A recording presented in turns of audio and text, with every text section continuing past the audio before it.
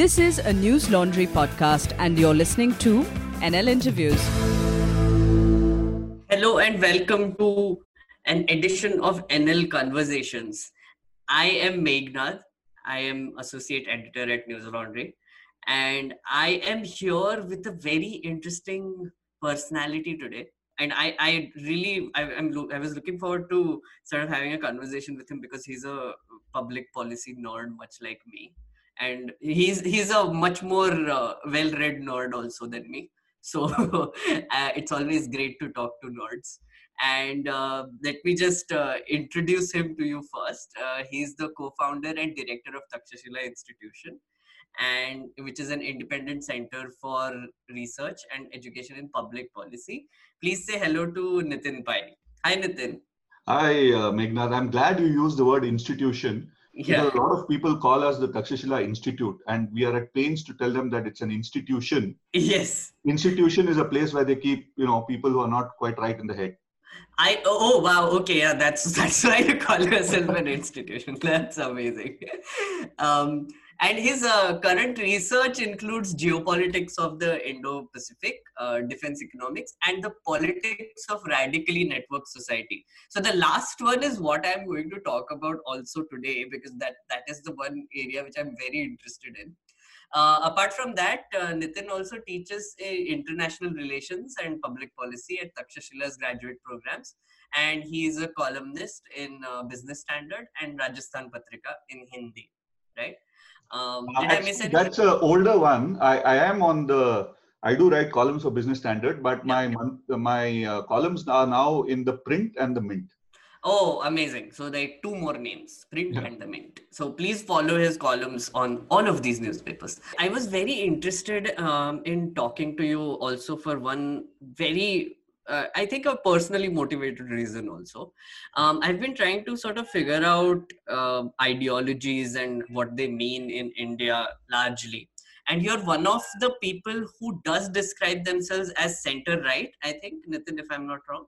Well, I actually don't do, you would call that center-right, but I've always said that the left and right, as far as India is concerned, are very bogus and very misleading labels. Right. There is a left. Certainly the left is very well clear about what it is and what it stands for.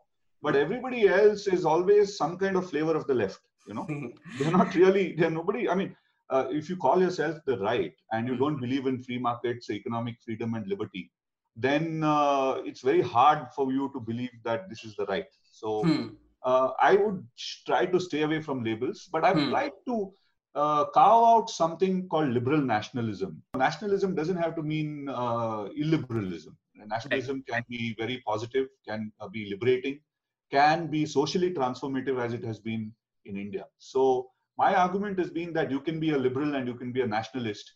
Only in India, right? It's not so easy to be a liberal nationalist in other parts of the world. Right. But in India, it's very much possible to be that. If I may, for the ease of the listeners, we should just also define what we also mean by nationalism and liberalism. According to me, liberalism sort of means someone who believes in personal liberty, and a broader definition would be someone who is just a generally curious person who looks at other ideologies and tries to adapt the better things from that ideology within itself. That is at least how I look at liberalism. Whereas nationalism would be something who puts the nation as a collective before themselves. So which kind of goes against individual freedom and liberty. What do you think, Nitin? Yeah, see, I think you could oversimplify it and make it that. But there's always been nuances, right? Liberalism classically means that you believe in individual liberty. Right? Yes. You believe that the individual is at the center of society, and individuals have rights, and nobody, including society, has greater priority over the individual and the individual liberty and individual rights. Right. So from that emerges the idea of free markets. From that emerges the idea of democracy. From that emerges the idea of a liberal democratic republic that we all live in. Nationalism on the other side is a very complicated thing because there are various strains of it, right? There are people who believe that nations are, born out of familial links, blood links. So if you're of a particular color, of a particular ethnicity, then you get to be part of this nation. And Hmm. anybody who's not of this genetic makeup is not a member of that nation, right? Right. But that biologically seems very, very iffy. I mean, Hmm. what's the difference between a German and a Frenchman, right? Yeah. They're more or less the same. Yes. If Germany and France can be nations, why not Tamil Nadu and Andhra Pradesh, right? That's true. The cultural distance between the two communities is about the same. Yes. So there is an artificiality to that argument. Right now, in the current modern day context, I feel like ideologies have become labels, and you also mentioned don't label it, which is essentially what is happening now. Yeah. That, there is a lot of labeling happening without really understanding what the ideology is.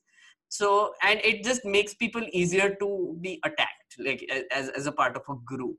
But are ideologies actually important and useful? Yeah, you're perfectly right about labels and flags. Mm-hmm. Currently, if you look at it, it's almost like those labels and flags are meaningless in themselves. You just like Meghnad, so you become a Meghnadi. You like Nitin, you become a Nitini, right? And then the Nitini and the Meghnadis fight with each other because Nitin and Meghnad don't like each other. So it's absolutely, nobody knows what Nitin stands for or Meghnad stands for. It's a very, to your question of whether ideologies make sense, I think they do, but only as moorings, right? They tell you, what they give you a sort of a compass to navigate. It's not something which you should be tethered to, right? You can't say that, look, I'm going to be a libertarian, come what may, or I'm going to be a nationalist, come what may. I'm not going to abandon these dogmatic ideas which I have in my head. So if there are contexts, if there are, situations, if there is new knowledge which comes and tells you that you have to change your mind, you have to be ready to change your mind, right? There's no merit in saying that I'm this dogmatic person who will never change his mind because I so firmly believe in this. Because people are being labeled as say, for instance, a liberal or, whatever, bhakt or jo bhi labels hai, like I do consider these ideological labels more or less.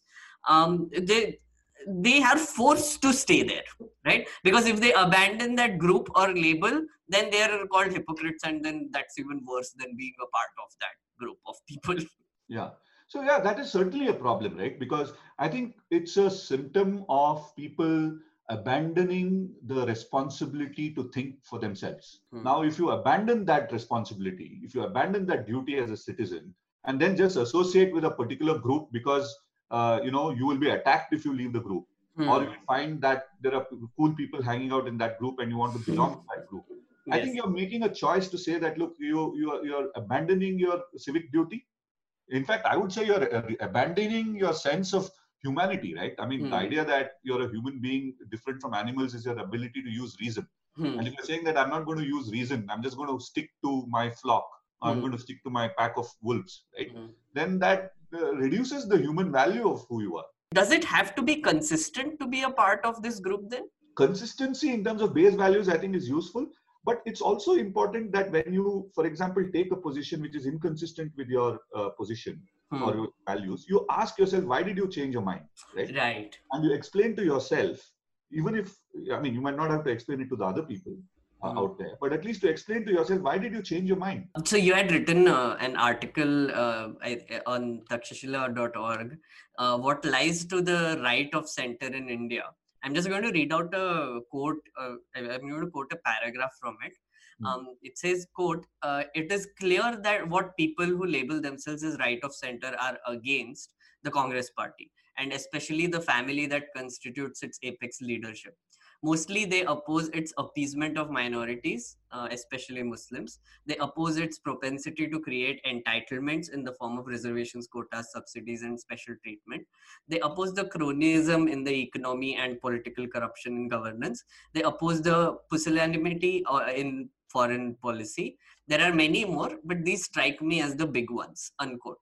I think, I have seen the clearest definition of what right of center right now defines itself as, because all of these things, even though they are all over the place, some are social aspects, some are economic aspects, some are political in nature or foreign policy, but they all sort of come together to form this sort of tribe, would you think? Yeah, certainly they do.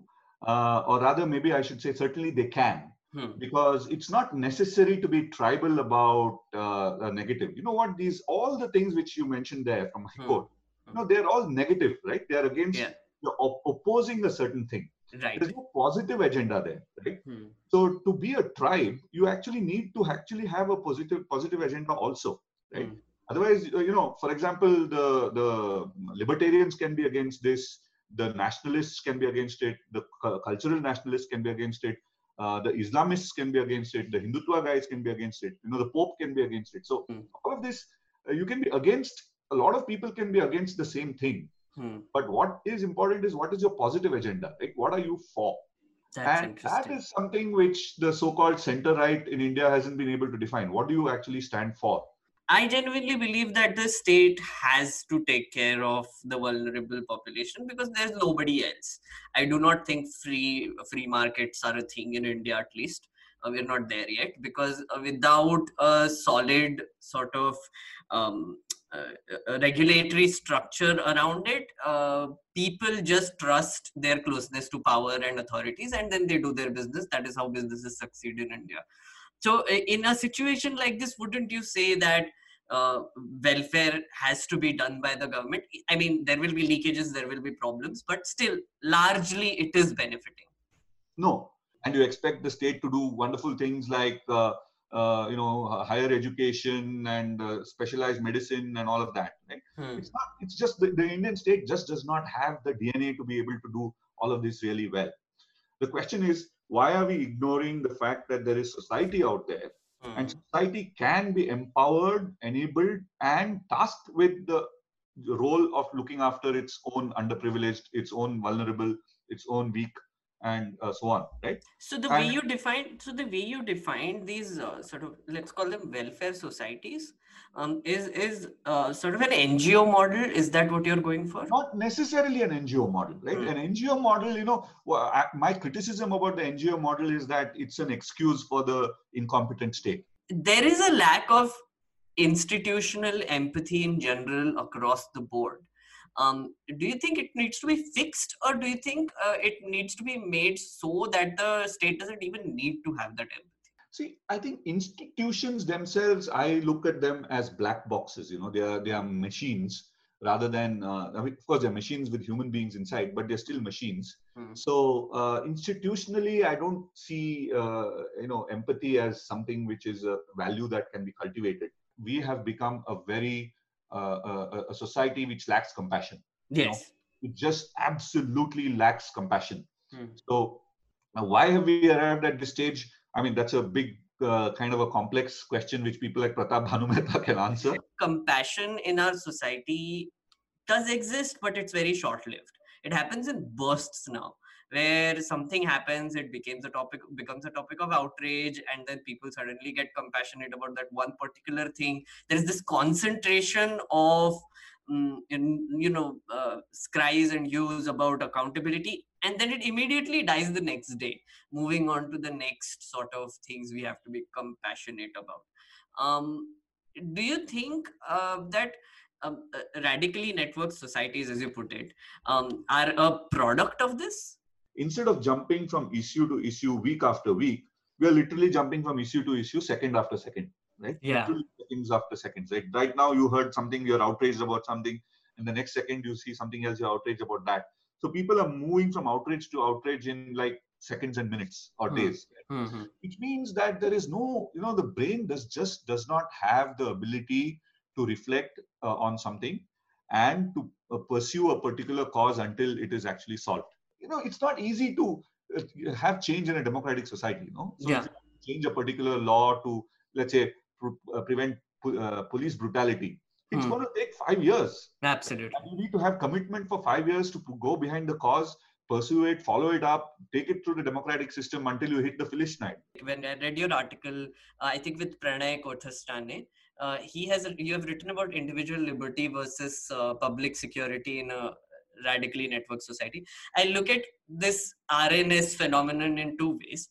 One is, of course, this thing we spoke about, which is instinctive reactions, which is very quick outrage. And this is one tribe that is sort of doing this, which is like loosely based tribe, which everybody sort of knows that, oh, this person will support me, that person will support me, and together we will raise this issue.